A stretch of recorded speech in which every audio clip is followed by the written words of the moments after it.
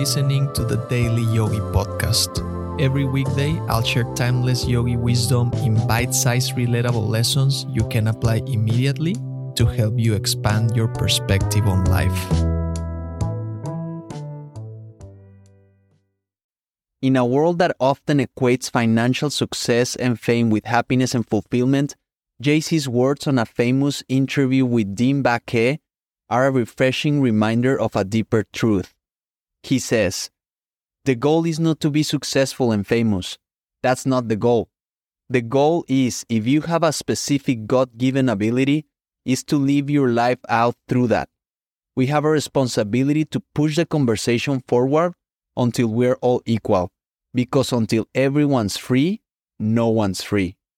According to the hip-hop mogul, the goal of life is not to be successful or famous, but rather to live out one's God-given abilities and push the conversation forwards towards equality and freedom for all. At first glance, this perspective might seem counterintuitive. After all, aren't we taught from a young age to strive for success and recognition? Don't we measure our worth by our accomplishments and the validation we receive from others? While there is nothing inherently wrong with ambition or hard work, Jay-Z's message challenges us to shift our focus from external validation to inner purpose. What does it mean to live out one's abilities? For Jay-Z, it means using his talents and platform as a rapper, entrepreneur, and philanthropist to make a positive impact on the world.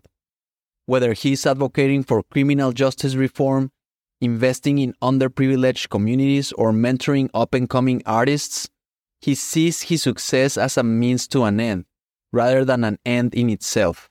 The yogis would agree with his message, reminding us that the goal of working is not just to make money, but to express ourselves through action. And if we express ourselves through action in a way that aligns with our purpose and values, the rewards will come naturally. Ultimately, we have to find a deeper sense of purpose and meaning in our lives.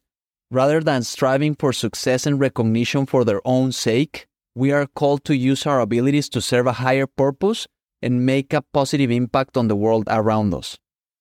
As we do so, we join a collective effort to raise the consciousness towards a more just and equal society, one in which all are free to express their individuality.